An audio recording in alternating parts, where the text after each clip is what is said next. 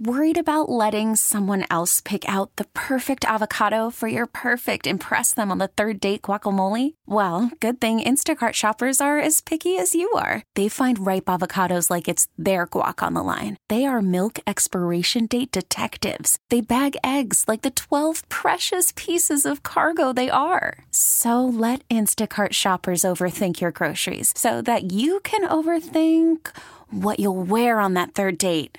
Download the Instacart app to get free delivery on your first 3 orders while supplies last. Minimum $10 per order. Additional terms apply.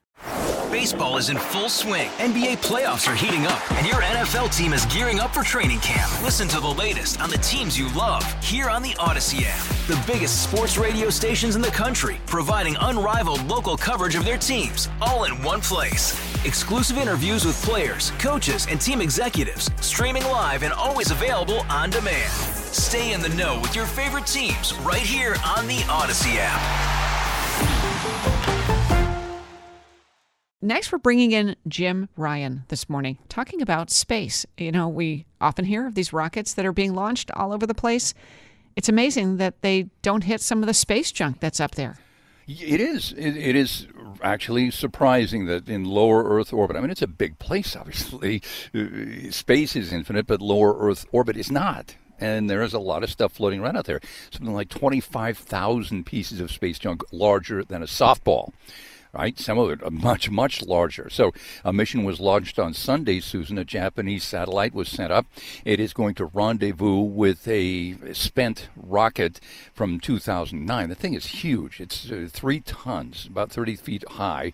The goal is to study it, its trajectory, to look at how it's tumbling.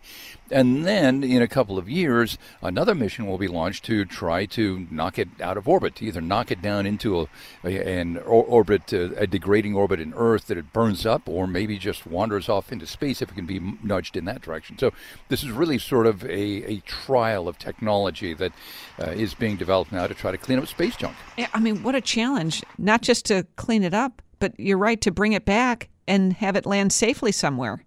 Well, not land, but just burn up in the atmosphere, right. Yeah, just turn into a fireball and drop into space and be done with it. But the technology, I mean, just finding these things. These are, a dead rocket does not have transponders on it. It doesn't have something that makes it easy to track. So this little satellite is essentially finding the thing, chasing it at 4.5 miles per second, catching up with it, then studying it.